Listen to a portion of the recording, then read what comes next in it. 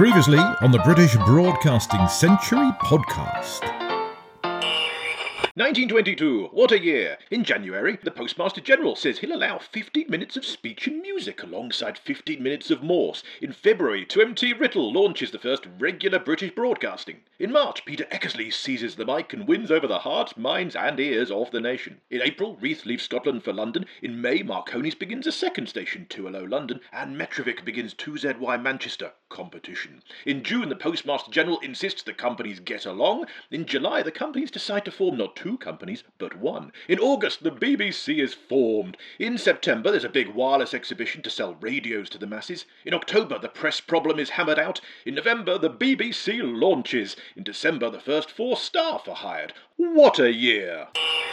This time, year's end. The sun sets on British Broadcasting's birth year. We'll bring you the programming for the first BBC New Year's Eve, including the voices of those who rang the year out. To be the last in the year 1922 to speak to you is a responsibility before which the most confident might quake. No Big Ben's bongs just yet, though.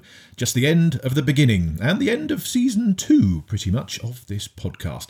Plus our special guest, BBC Radio Norfolk's Paul Hayes, who will tell of his new book on Doctor Who. Not all Doctor Who fans, but a certain type of Doctor Who fan has an insatiable curiosity about how the series works, a desire to open up the bonnet and see what goes on in there and find out about the history of it and how it was put together. And Russell T Davies once wrote that in the future Doctor Who will be the case study for how British television drama was made, because it is almost certainly the most studied British television drama series ever. There are books and articles and documentaries on almost any aspect of its history that you could care to mention in great detail, and so many Doctor Who fans go on to become interested and to write about, to study the wider history of British television and British broadcasting. It is very much that gateway drug into BBC history and television history and broadcasting history for a lot of people, and I'm definitely one of those. So set your TARDIS for New Year's Eve 1922 and travel back with us 99 years on the British Broadcasting Century. Hello, this is Paul Carenza calling. This is London calling. Hello, British Broadcasting Century calling for sort of the last time in Season 2. What, I hear you cry? There's a little gap there for you to cry what, if you'd like. Well, you shouldn't notice much change, really. Season 2 is just a name. You see, my original plan was to call this Season 2 all the way until the end of 1923. We are telling the origin story of British broadcasting incredibly slowly. But now we've reached the end of 1922, it does kind of feel narratively like there's a change coming in this fledgling British broadcasting. So for 10 episodes or so, we've been covering the pre-Reith BBC. The BBC had launched, Reith hadn't really joined or started yet, the pre-Magnet House BBC, the make-it-up-as-you-go-along BBC. So I feel that we should mark the move to the Reith era, which really begins at the start of New Year 1923, with a new season on the podcast. Season 3. It's a line in the sand as they cross the threshold into the new year and into Magnet House. So here's the plan. You will recall that we had a few specials on the podcast between seasons 1 and 2. Well, I think we'll have at least one special then, marking the gap between seasons 2 and 3. I've got a few ideas lined up. I'll tell you more about them as they form in my brain. So next time, we've got one ready and waiting, which is going to be summarising the stories so far. You may have heard it on the History of England podcast, but I'll be adding a few extra bits as well. So it's essentially the entire podcast we've done so far, told in half an hour. That's for next time. Meanwhile, though, one more episode of Season 2 then to round things off. This one on the first BBC New Year. We've got some lovely clips to play you and some nice little takes on what the provincial stations were broadcasting just a few weeks into their existence. Plus, bang up to date, we'll be chatting to Paul Hayes, friend of the show, radio producer and presenter and author of The Long Game, 1996 to 2003, the inside story of how the BBC brought back Doctor Who. It's an era of Doctor Who's history I've always been fascinated by. It's an era I grew up through. The reason we started in 1996 is because that's when there was the first attempt to revive Doctor Who with a TV movie.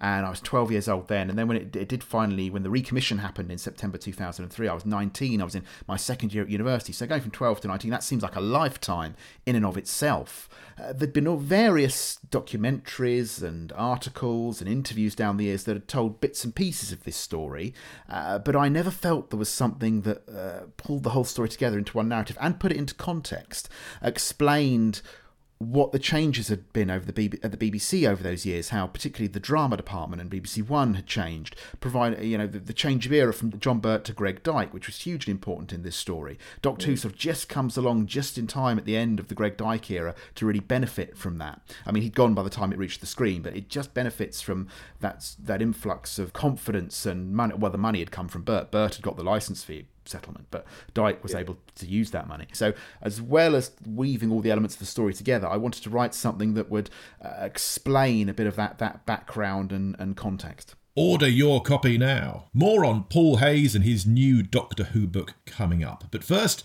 we open our TARDIS doors onto December 30th, 1922. Yes, so let's get underway with our story of the week then. It's New Year's Eve, which is actually where we were last episode. It's John Reith's first day of work, if you remember. Well, one thing we didn't mention last time is that he ended his first day in charge by writing a letter to his former best friend and perhaps one-time lover, Charlie Bowser. You can see episode 15 of this podcast, John Reith Mastermind, for details of Charlie and John Reith and their whole backstory. Charlie was Reith's best friend and then some. Reith was always finding Charlie deputy roles in every job that Reith worked in, from the army to Beardsmoor's Glasgow factory. Reith wanted Charlie Bowser by his side. Until, that is, they had a massive falling out over, you guessed it, women. They both got married, and maybe they were never destined to. Reith's wife Muriel seemed to fit in okay into this kind of threesome, I suppose, between John and Charlie. They both loved her. It's said that Charlie loved Muriel even more than John Reith did, and John was the one who married her. But when Charlie married a woman, who Reith nicknamed Jezebel, well, it drove a bit of a wedge between the two men. Still, John Reith always wrote to Charlie on his birthday, as he did late in 1922. And he got a rather blunt reply from Charlie. Smug little cad, Reith wrote in his diary after that first day of work on December 30th. Of course, if only things had been otherwise, he could have been assistant general manager of this new concern. Yes, Reith had left Charlie behind. If they hadn't had such a falling out, I've got no doubt that Charlie would have been Deputy General Manager, Deputy Director General, second in command at the BBC to begin with. That Reith-era BBC, I'm sure, would have been somewhat different then, possibly more relaxed. John Reith did seem to kick into this puritanical leadership model, but then would he have been like that with Charlie by his side? I don't know. Instead, the number 2 job of the BBC would ultimately go, later in 1923, to Admiral Charles Carpendale. This is a man who'd come from the Navy, and therefore he saw each BBC building as a ship, with decks and crewmates. Some say that Broadcasting House was even constructed that way, and you can see New Broadcasting House today does still look like a small ocean liner with a Starbucks. But Charlie was not destined to be part of it. He was off with his Scottish heiress that he'd married and broken up that Charlie Bowser-John Reith friendship. I can be unforgiving. There are some people whom I will not forgive, or anyhow haven't forgiven yet. Reith gloated about what Charlie had missed out on because, Reith was one to hold a grudge throughout his life and career. I have a blacklist. There are only about 8 people on it for all my long life. It isn't the same 8. I mean, somebody goes off, you see, one year, somebody else goes off the next year, because I've managed to persuade myself at long last that there was a fault on my side. That's at least honest, isn't it? I try hard to persuade myself that it was more my fault than I could have realised. All right, then the man comes off. But somebody new maybe comes on. But on a more optimistic note, as 1922 drew to a close, the BBC was booming. Demand for licences was skyrocketing. By December the 31st, 35,774 licences were issued by the General Post Office, and there were just 4 employees. John Reith, Arthur Burrows, Cecil Lewis, and Major Anderson. And that was one of those stats that lured me into this story. When I first heard it, I thought, who were those 4 employees? Well, over the past 36 episodes, we have been starting to find out. Reith in charge, Anderson on admin, Burrows and Lewis manning the programme department and rushing from head office to the studio every single day. And of course, that statistic of 4 staff members doesn't give the full picture of the provincial stations. Now, they weren't technically BBC staff at this point. They were, at this stage, employees of wireless firms like Marconi's, General Electric, Metrovic, but they were running BBC stations. Like this lineup on December the 30th, as printed in the Derby Daily Telegraph. Birmingham, 6:30pm, children's stories. 7pm, 9:45 news. 7:15 to 8:30 and 9 to 9:45 a concert. Miss Ethel Richardson, soprano. Mr. H. Nusser, alto. Mr. R.C. Richards, baritone. Mr. A. Ralph, solo piano. Mr. M. Cook on cornet. Mr. V. Saul, cor anglais. And Mr. J. Rickards, comedian. London has a concert 5pm to 10:30pm with intervals. 2ZY Manchester, 5:55 call-up, 6pm concert, 6:15 news, it's a short concert, 6:30 more concert, 8 to 9pm concert again, a bit vague on who's on, 9:15 late news, 9:25 to 10pm concert again.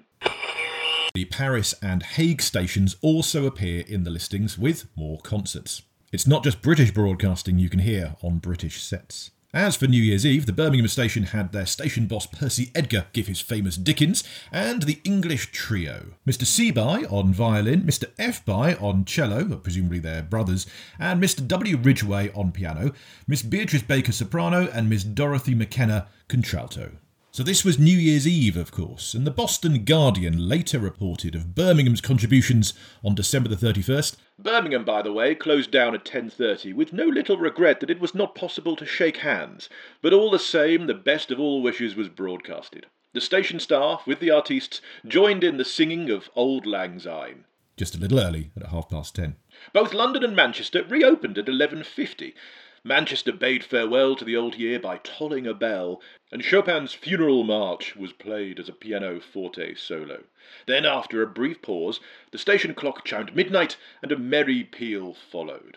As for 5-0 Newcastle, open less than a week, of course, they said goodbye to the stable yard and hello to their new studios in Eldon Square on December the 29th. That was a good mile from the transmitter and connected by phone line. Popular Wireless stated, "As no regular artists are engaged, the vocal and instrumental sections at present are given by the members of the Amateur Dramatic Society, giving great satisfaction to a widely spread audience. Transmissions start at 6:30 each evening." And it sounds like they were on air for New Year at midnight. The Newcastle Daily Chronicle stated, "The New Year was ushered in from the Newcastle Broadcasting Station. A special message was sent out, and during the evening a special concert was released. At Walker's Wireless Station in Westgate Road, gramophone concerts were given and attracted large crowds." Now, Walker's was a shop selling radio kit, and our newspaper detective Andrew Barker found an ad for that shop. They would put on wireless concerts from the station, relayed to a large crowd by Walker's Wireless Loudspeaking Attachment. Get yours here. But as for London's New Year broadcasting, well, I will tell you that in a mo. But first, a guest. Let's welcome to the podcast Paul Hayes, producer, presenter, radio enthusiast, and radio history enthusiast as well. Is that fair to say?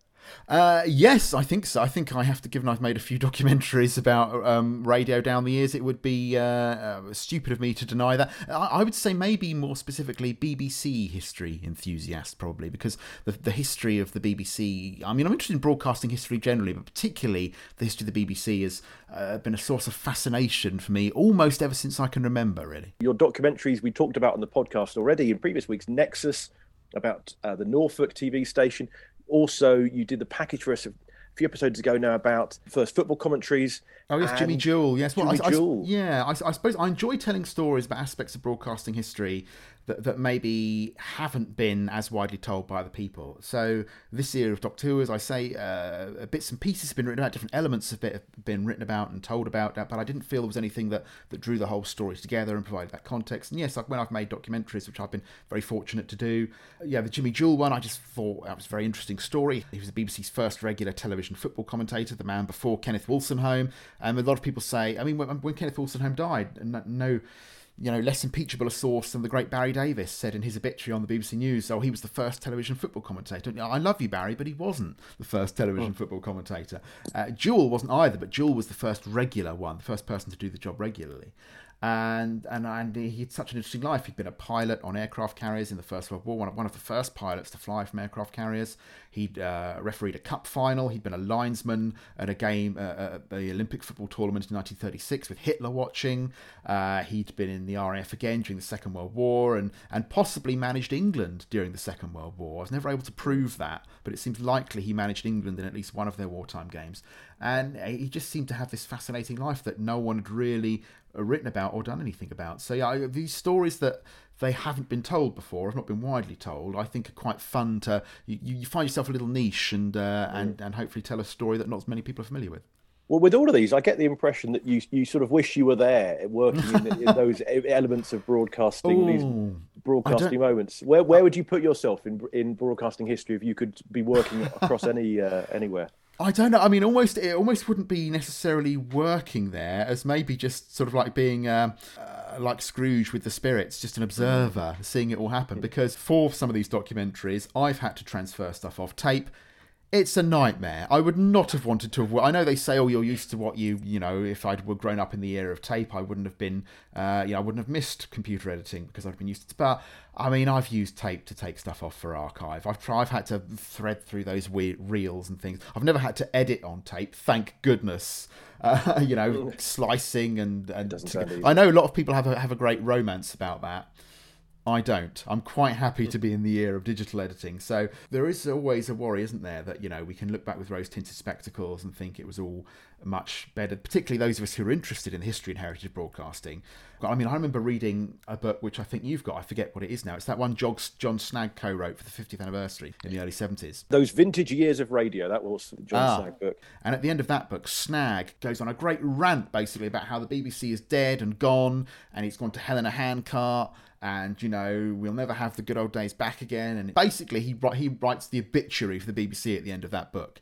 And he's writing in 1972, an era which most people now would regard as a halcyon golden age, the sunlit uplands of the BBC. And he was, as far as he was concerned, he'd been there since the late 20s. It was finished. Stick a fork in it, it's done. Do you know the story about him and Roscoe? Go for it. I don't know if it was the launch day of Radio 1, but certainly in the very early days of Radio 1, Snagg is walking along the corridor at Broadcasting House, and in comes Roscoe in some sort of shaggy fur coat of some sort, and apparently Snagg shuffles past and looks round and says, "You see that? That man was wearing a bloody carpet." That's that. So this is Emperor Roscoe. Yes, Emperor. Sorry, I should have clarified. Yeah, who's been on the show, of course. He's been on the show, yeah. Yes. He's been giving us some of his memories of starting Radio 1. They're on day one, as I recall. Tony Blackburn was the Neil Armstrong, and then you had some shared 1 and 2 shows. The next Radio 1 Pure show was my great friend and colleague, Keith Skews, Buzz Aldrin of Radio 1, as we like to call him, the second man on, with Saturday Club, which they'd taken off Brian Matthew to give to Keith Skews, and I don't think Brian Matthew ever quite forgave Skewsy that they took it off him for the launch of Radio 1 and gave it to Skews. And then I think, then Roscoe was on after Skews, because the only bit, sadly, of Skews's show on the opening day of Radio 1 that survives is the end, as Skews is doing his closing announcement, because someone had put the tape on to record Roscoe after him. And you've worked with Keith Skews with BBC Radio Norfolk for some time, haven't you? Yes, I was very fortunate to be his broadcast assistant for I did it regularly for a couple of years in the late 2000s, sort of 07 to 09, and then up until he retired last year, I would regularly come back and deputise and help out with special programmes. One of the really nice ones that I was able to do with Skews is that for the 50th anniversary of Radio 1, sadly, for reasons I don't know why, I think just because they were idiots, they didn't ask Keith to be on the special Radio 1 pop-up station, but he was able to go down to Radio 1 for that 50th anniversary weekend to do his show, his BBC Eastern Counties regional show. He did a Sunday night late show that was shared among the BBC local stations in the east of England, and we were able to go down and do that show from Broadcasting House on the Radio 1 50th anniversary weekend, which was very nice. It does seem like we're reaching that point now where those people who were there at the start are now retiring gracefully or gracelessly, whichever it might be. There's sort of Tony Blackburn still broadcasting regularly, but it's not, it's the end of that era. Yes, I suppose you must find that. I don't know if you've looked into this yet or if it's something you happen to know, but I suppose you'll start to find that with the originals. I mean, I know you've talked about the founding four. Who was the last of them who was left? Well, yeah, so the first four, Reith, left in 1938. Arthur Burrows, who we've talked a lot about on the podcast, who only lasted a few years at the BBC, who's moved to head up European radio, really, by the late 1920s. Cecil Lewis stuck around no longer than Arthur Burrows, really, and Major Anderson, the first secretary, only lasted a few months. So in that sense, Reith was the last of those first four, and when he went in 1938, that was the end of that era. Reith's a fascinating character, isn't he? The man who didn't seem to like anything, because there is that sort of perception we have of him, isn't there, that he would have liked us to have all sat on spikes listening to church services all day and nothing else. From his diary on December the 31st. I had told Burrows, my first order to him, that we would observe Sundays, and that we should ask Dr. Fleming of Pont Street to give a short religious address tonight. Early that evening, for the children, Baden-Powell gave a message to the Scouts. The original listings then say that the New Year's Eve broadcast closed after a concert. The bedtime was at 10:30. But as New Year grew nearer towards the end of December, a plan formed to stay up late. But it was a Sunday, so forget dance music, John Reith knew what he wanted. This is London Calling. Reverend Archibald Fleming, D.D., of St Columba's Church of Scotland, Pont Street, is going to give the first broadcast New Year's Eve address. Yes, the first order of Reith's reign to engage in end-of-year watch night religious talk from Reverend Dr. Archibald Fleming of the Church of Scotland, London branch. We know exactly what he said and exactly what he sounded like. To be the last in the year 1922 to speak to you is a responsibility before which the most confident might quake. For you are about to transship from the vessel which bore you across the sea of 1922 into that which is now to carry you over the uncharted waters of 1923. And to me is given the opportunity of advising you what to take along with you and what you had better leave behind. Many thousands who are at this moment invisibly grouped in this wonderful whispering gallery will never reach the end of the New Year's voyage at all. What shall we take with us from ship to ship? Just before midnight, a solo hymn was sung, O God, our help in ages past. Not exactly the upbeat dance music that some may have tuned in for. Then, of course, there were no Big Ben chimes, but there were Burrows and Stanton Jeffries' tubular bells in the studio. Popular Wireless magazine. 2LO's chimes sounded the hour, and then gave a lifelike imitation of the local belfry in full swing. The peals came out excellently on a loudspeaker, and the bagpipe solo must have been a joy to any Scotsman listening in. Oh yes, there were bagpipes from Mr. R. Marshall, an actual piper in the studio at Marconi House, alongside Mr. Kenneth Ellis, who sang Auld Lang Syne. 2LO's musical director Stanton Jeffries then announced in the new year, then handed over to Arthur Burrows, who gave these words. Hello everybody, 2LO, the London Broadcasting Station speaking. We hope you have enjoyed our little concert. I expect this is the most original way of passing watch night you have ever experienced. 2LO wishes you a happy and prosperous new year. May you have the best of luck. Goodbye everybody, goodbye and the best of luck. The Boston Guardian said, At Marconi House, the memory of Mr. Burrows' greeting will long be remembered as our first New Year greeting over the ether. And from the Daily Herald. On New Year's Eve, the proceedings were lengthened until the New Year came in. The 12 strokes of midnight and chimes to follow were produced in the concert room and heard from Cornwall to the Shetland Isles. Our representative was shown the 2 news bulletins of the same evening. Each of these took about 15 minutes to transmit. The matter consisted of severely summarised news items of all kinds. Here are the headings. Reparation Conference. Quiet week at Luçon. Mutiny in Italian barracks. The Royal Sunday. Fatal motorcar accident at Richmond. Cricket in South Africa. Bolshevik mystery ship. Gun running in Southern Ireland. Newcastle by-election. Scots at the Cenotaph. Outrages against British in Egypt. New Year weather in Australia. Passing of the year in Dublin. Irish railway notices. First German commercial aeroplane in London. Germs in test tubes. Oh, how far we've come. On weekdays, markets and stock exchange reports and sporting items are included with football results on Saturdays. Weather forecasts supplied by the Air Ministry are broadcasted with each bulletin. The Pall Mall Gazette noted a week later the novelty of enjoying New Year's entertainments without leaving your home. Those who have had a wireless set installed in their homes had no need on this last New Year's Eve to leave their own firesides to take part in celebrating the arrival of the new year. They were afforded the opportunity of listening to a first-class Sunday night concert with an address by a well-known London clergyman. On some evenings, dance music is included, and many listeners in, provided there is a loudspeaker attached to the set, indulge in dancing. On Sunday last, it was a delightful, long and wonderfully interesting evening, and all without leaving your home to participate in it. So that was New Year. Let's check in with our guest this week then, radio producer and author Paul Hayes, whose book on the inside story of how the BBC brought back Doctor Who is called The Long Game. There's various elements. Obviously, it picks up in the aftermath of the TV movie and why that didn't go any further, and speaking to Alan Yentob and Joe Wright, who was the BBC's executive producer on it, about that. And the drama department changes hugely. The BBC drama department in the late 90s, I mean, this is no great revelation. I'm not risking my BBC day job by saying this because it's been written about extensively elsewhere. BBC drama department was in a bit of a mess in the late 90s. Nobody wanted to run it. When Charles Denton left as head of drama in 96, they went for about a year without anybody being in charge of the drama department because nobody wanted the job. In Georgina Bourne's book, Uncertain Vision, which I'm sure you'll make great use of when you're 90 and you're doing the early 2000s, she writes extensively about how every drama person of any note in the country was asked to come and be head of drama and didn't want the job. I mean, there's a quote. Russell T Davies in 2000 did an interview with a magazine called Cult Times about the status of his Doctor Who proposal at that time, or his involvement with the BBC about Doctor Who. And he said in that interview, if it does happen, I would only write for it. I would never produce for the BBC. I would rather die, which is obviously an exaggeration, but gives you a flavour of how the BBC drama department was maybe regarded at that time. But come to 2000's a big watershed year. Greg Dyke comes in.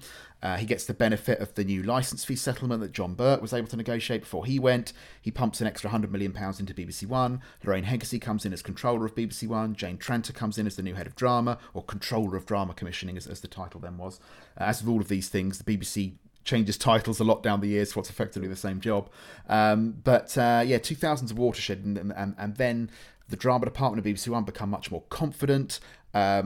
This isn't directly related to Doctor Who, but sort of ties in the sense that the news gets moved to 10, so finally the BBC can run 9 p.m. primetime dramas, which they'd never been able to do before, because they either had to be suitable to run before 9, or they had to start late at 9:30, because the 9 o'clock news was there. They launched this slew of successful dramas, Judged on Deed, Waking the Dead, New Tricks, Spooks, Hustle, these all come along. A lot of independent productions, of course. This is something that's changing during this era. Obviously, the 1990 Broadcasting Act had specified the BBC had to have 25% of its output made by independent production companies. The BBC themselves had decided a third of all network money should go on productions made outside of London. So the central London drama department, which had, a few years beforehand been making nearly all of BBC's drama, was suddenly making less than half of it. And so it's huge changes in the way that British television, and particularly BBC television drama, were made.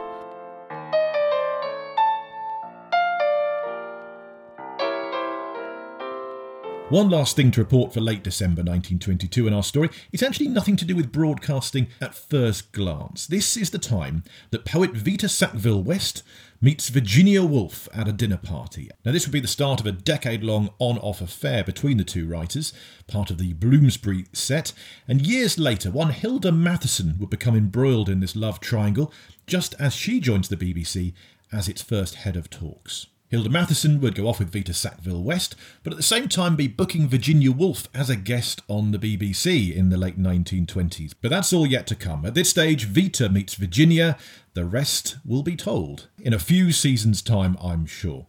But that's season 2 of the British Broadcasting Century. Thank you for joining us on this. And season 3, wow, it's really going to kick off then. The BBC will be booming. We'll see the workforce grow, the first female employees, the first opera, the Sykes Inquiry, the first Radio Times editions will come in. 1923 is the year that really makes the BBC. Next time, though, our special on the story so far. 36 episodes condensed into half an hour. If you've heard the History of England podcast special we did for them, you would have heard most of next episode already, but I've added a few extra special clips just for you that I think you're going to like. Some of them I have not put on here before. And when better to put out that special than November the 14th, 2021, the 99th birthday of the BBC. I thought we had to celebrate somehow, and the story so far seems a good way to do that. Meanwhile, thank you for joining us through Season 2. Season 3 will begin almost instantly. You'll barely notice the join. Thank you to Andrew Barker, the newspaper detective, for helping so much with this episode's research. And thank you for supporting us on Patreon, on coffee.com/Paul Carenza, which is a way of tipping me the price of a cup of coffee if you fancy. You can join us on Facebook or Twitter, find our groups and profiles there. And hey, tell your friends, because from next episode onwards, as I record this, it will be the BBC's 100th year. Yes, the BBC will be gearing up for their celebrations, and we've got plenty to bring you on here too. Plus, if you've joined us on Facebook and Twitter, you may have spotted that I'm doing a play soon, a one-man play throughout 2022. I've got about a half a dozen dates already, and I'm sure I'll be building up many more as well. So you can find details online. It's called The First Broadcast. The fabulous Museum of Comedy in London have already put their tickets on sale. I'll be there in April 2022, but also on November the 14th, 2022, the 100th birthday of the BBC. So you can get your tickets now for a year and a bit ahead and join me to celebrate the BBC's 100th birthday in the Museum of Comedy, which is full of wonderful comic memorabilia from the last 100 years. Linking the era we're currently talking about in the podcast to Doctor Who, the link I found was Eric Maschwitz. A last word then from our guest this week, Paul Hayes. Yes, Eric Maschwitz. People usually say he was the head of Light Entertainment when he did this. He wasn't the head of Light Entertainment. He'd stopped doing that, but he was the assistant and advisor to the controller of programmes. And in early 1962, Eric Maschwitz asked the BBC's script department under Donald Wilson to look at the possibility of the BBC making a science fiction programme. I mean, that's the very first document in the Doctor Who file is the script department's report that they'd prepared for Eric Maschwitz. Sadly, Maschwitz's memo doesn't survive. But when I was researching Donald Wilson's life for an article I wrote about him, I was able to go to the BBC Written Archives Centre at Caversham, and it feels like you're Howard Carter, so I can see wonderful things, and opening this file that's got those original documents in, and right at the start of the file is this report that Eric Maschwitz commissioned, looking at what sorts of things were popular in science fiction at the time. And so Eric Maschwitz, who'd been involved in the early days, he went in 1962 as the advisor and assistant to the controller of programmes. And it's odd to think, because he started, I think, in 1926. So again, not there at the very start, but he was there in the company days before it became a corporation, just about, with the variety department when it was just radio. And from, I think, In Town Tonight was his very first thing. And then left the BBC, wrote famous songs and Hollywood films. A Nightingale sang in Berkeley Square, I think. There you are, yeah. What a career that is. That starts off with the launch of radio pretty much. Nightingale sang in Berkeley Square, Hollywood, comes back, goes, let's have a sci-fi. And then Doctor Who appears. And there is another link as well, in that I mentioned there Donald Wilson, who was the head of the script department in the early 60s. He then became the head of serials after Sidney Newman came in and rearranged it. Donald Wilson's the co-creator of Doctor Who. Never gets as much credit as Newman. I think he deserves more credit than Newman, but that's an argument for another day. But anyway, Donald Wilson, his sister, Joyce Wilson, was Reef's secretary during the Second World War. Oh. And on one of the BBC history pages, there's a story about Reef and Joyce Wilson, and I think there was some issue about whether she could be transferred from the army to the navy or vice versa to work with Reef. This memo that was written saying, I will not have my officers shunted around for the benefit of Lord Reef, who has, rather late in life, discovered the art of... There's an F word there that we can't say. But it's there on the BBC website if you want to go and look it up. There you are. What would Reef say with that level of filth on the BBC website? Yeah, exactly, yes. Shocking. The book is The Long Game, 1996 to 2003, the inside story of how the BBC brought back Doctor Who. Its author is Paul Hayes, the BBC radio presenter, producer, the man I've been talking to here. Oh, and I should say as well, because my publisher will kill me otherwise, that if you'd like a copy of the book, it's available from the website of 10 Acre Films. Just look up 10 Acre Films and you'll find out how you can get a copy. There you go, 10 Acre Films. That's where to go for The Long Game. That's the book. And I'm sure you'll come back and tell us about whatever your next project may be. Well, if I'm lucky enough to be invited, that'd be very kind of you. Thank you very much, and keep up the fantastic work with the podcast. Always a hugely enjoyable listen. Thank you, Paul. Much appreciated. The British Broadcasting Century is presented and produced by me, Paul Carenza. The original music is by Will Farmer. You can find us on Facebook and Twitter at BB Century. You won't find us on the BBC website though, because we are nothing to do with the present day BBC. Archive clips are generally public domain, being as old as they are, but those that belong to the BBC are used with kind permission. BBC copyright content reproduced courtesy of the British Broadcasting Corporation, all rights reserved. Similar with those press cuttings. It's an old defunct magazine that's nearly 100 years old, but we thank the original long-gone journalists and all those who have made telling this origin story of British broadcasting possible. Stay informed, educated and entertained, and join us for the specials between Season 2 and 3 of the British Broadcasting Century.